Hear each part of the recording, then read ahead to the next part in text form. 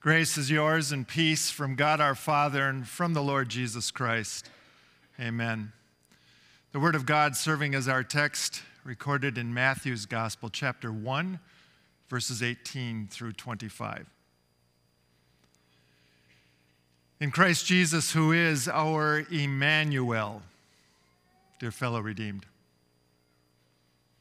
We're going to start this morning by just playing a very short word association game. I'm going to say the word. You're going to grab and hold on to that first thought or image that comes into your mind. Ready? The word is Christmas. Got it? I'm going to guess maybe some of you thought of baby Jesus in the manger. Or maybe you looked up front and saw a Christmas tree and that was the thought that came to mind. Or maybe a beautifully wrapped present. Or maybe I'm not even close. Now I'm going to take another guess. I'm going to guess that when you heard the word Christmas, few or any of us thought of a broken heart. Why would we? We associate Christmas with wonderful, beautiful, awe-inspiring things. And of course we should, because Christmas is that and so much more. That's the vision of Christmas we get from Luke chapter 2, right? But Matthew chapter 1 gives us a very different glimpse of Christmas. There we see Christmas through Joseph's eyes. And for Joseph, Christmas was heartbreak. Now, it doesn't end that way for him or for us. We can be very glad about that, and I think you'll see what I mean as we take a look at Matthew's Christmas account, guided by our theme, Immanuel comes to mend broken hearts. So I'm just going to ask, has anyone ever broken your heart? I don't mean heartbreak as in they canceled your favorite TV show or your favorite sports team threw its season away weeks ago. I mean someone breaking a close personal bond with you. The kind of thing that happens when someone cheats on you. Or says, I don't love you anymore. It breaks the heart. So much so that we find it hard to breathe. We can't sleep. We don't feel like eating. We're convinced we'll never be happy again. That's what Joseph was experiencing. He had found the love of his life. He proposed to her, and Mary said yes. In Jewish culture at that time, that accepted proposal was immediately followed by vows. In other words, the couple publicly professed lifelong faithfulness to each other, and so were considered husband and wife. But in the culture of that day, Jewish culture at that time, the couple would not start living together as husband and wife. They wouldn't consummate their marriage. Instead, for the next several months, the groom would prepare a home for his bride, while the bride and her family would maybe gather a dowry to get those newlyweds off to a good start financially. Only after these things were in place would the man, with a parade of family and friends, go to the parental home of his bride, take her by the hand, and bring her to the new home they would establish together. That was the wedding celebration. And from that time on, the couple would live together as husband and wife and enjoy all the blessings that God intends for marriage. So here's where Joseph gets his heart broken. Because someplace in between those public vows and that wedding celebration, before they could come together, Mary was found to be pregnant. Newsflash, Joseph isn't the father. Which can only mean one thing, right? The woman that he thought he knew so well and loved so dearly had been with someone else. How could she? Mary might just as well have ripped Joseph's heart out of his chest and stomped it into the ground. If you found yourself in Joseph's sandals, how would you react to that?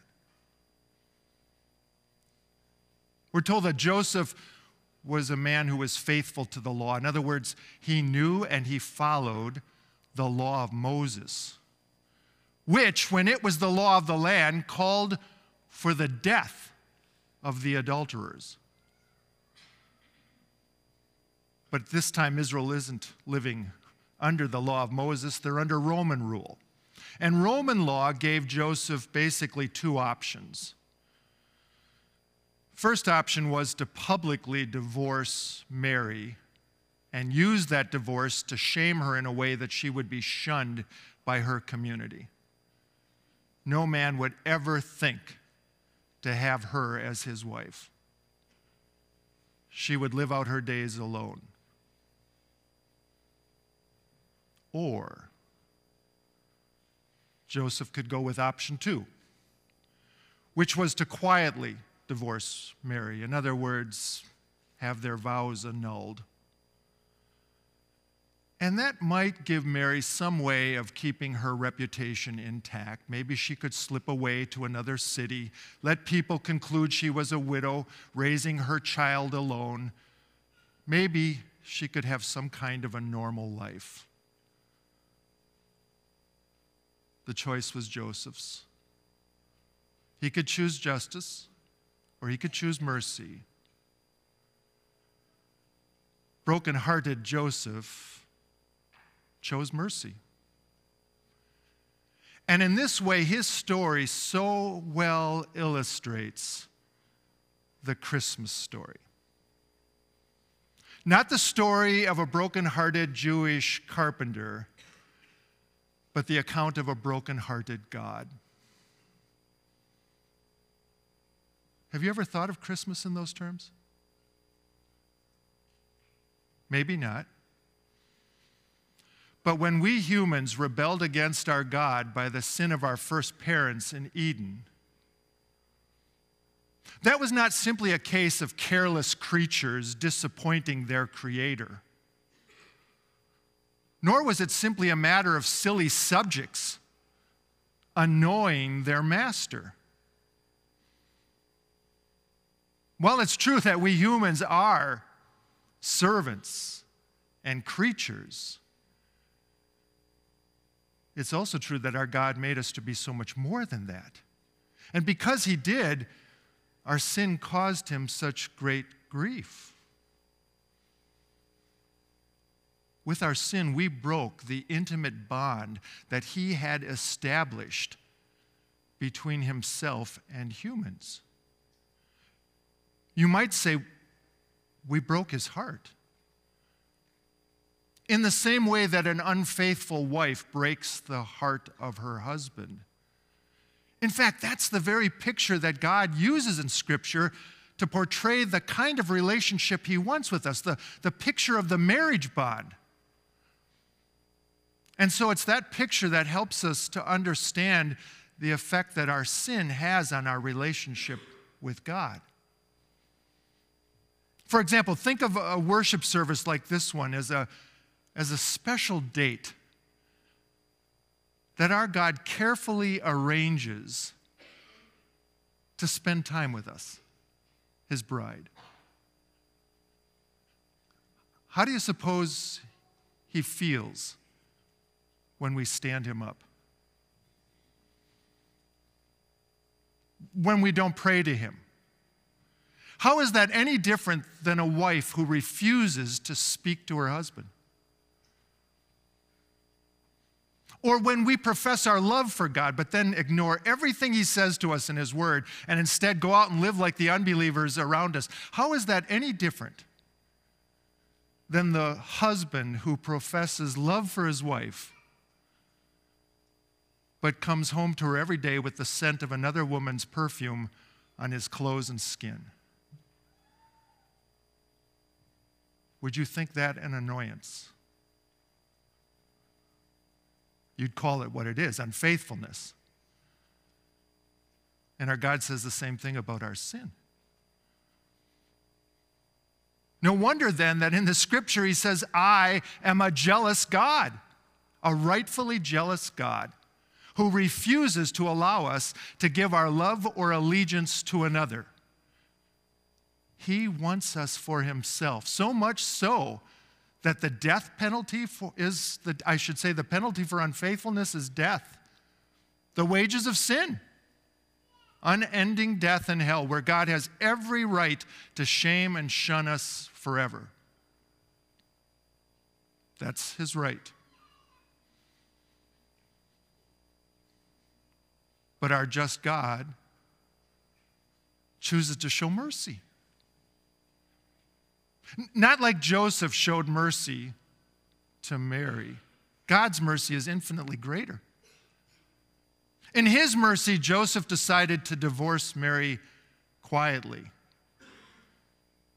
God, in his mercy, doesn't want a divorce. He wants us back. And so what did he do? He determined to do away with the sin that had come between us.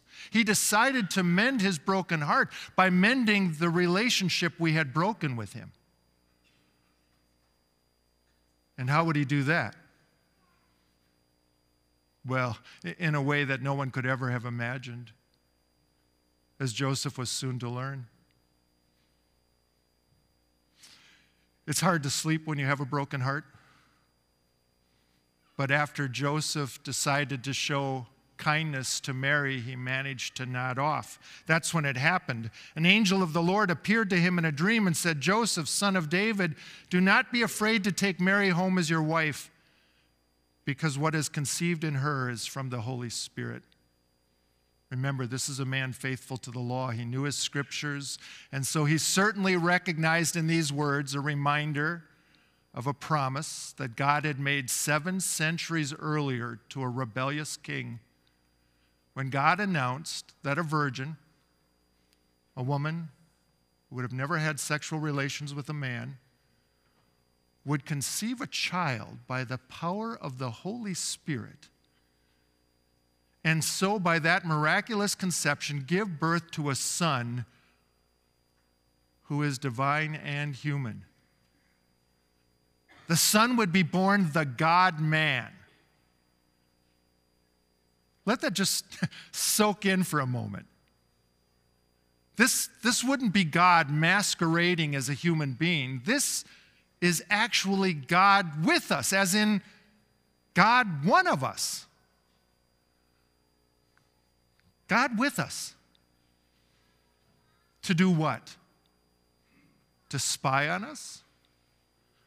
To tattle on us? Never. The angel explains, Mary will give birth to a son, and you are to give him the name Jesus, because he will save his people from their sins. Not to spy, not to tattle, to save. Jesus' name says it all. It means he saves. God sent his own son to do what no one else could.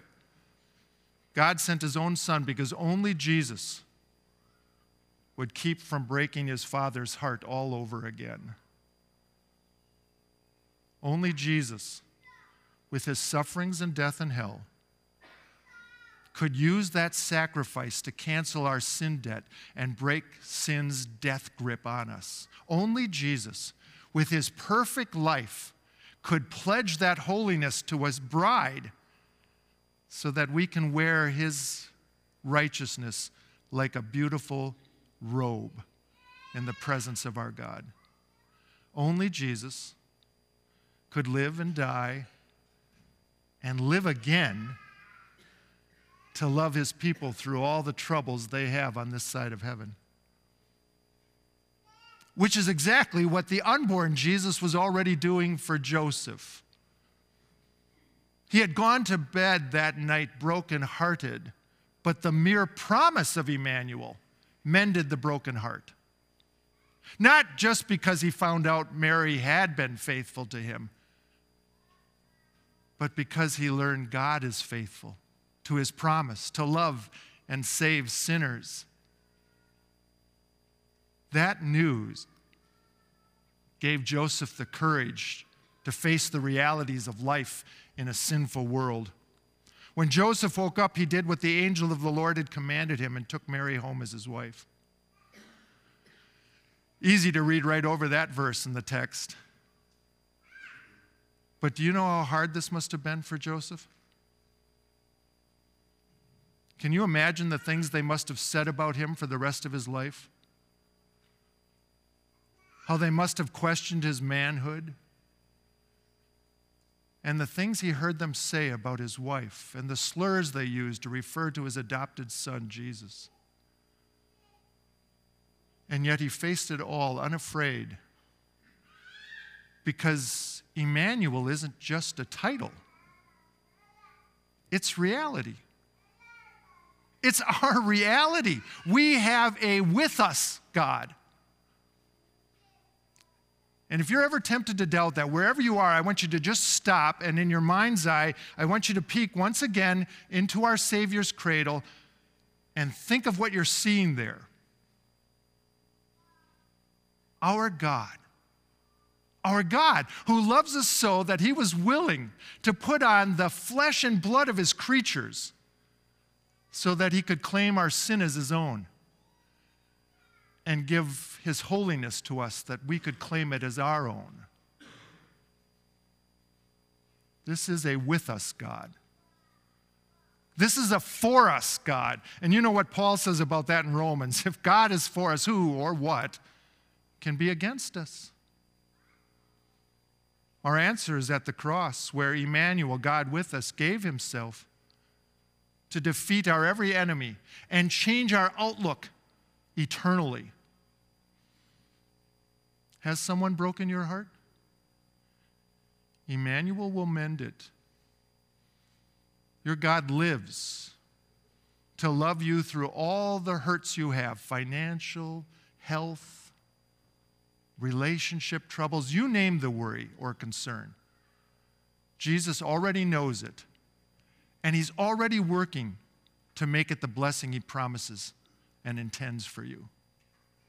Believe it, my friends. Immanuel comes to mend broken hearts. Jesus pledges himself to you in love and takes you to be his bride in a bond so powerful that not even death will be able to part you from him. He is going to stay right at your side every day, including that day when he brings you home to that great wedding feast, your wedding feast, that will last forever. Amen. Thanks so much for worshiping with us today. We hope that God's word has strengthened your faith.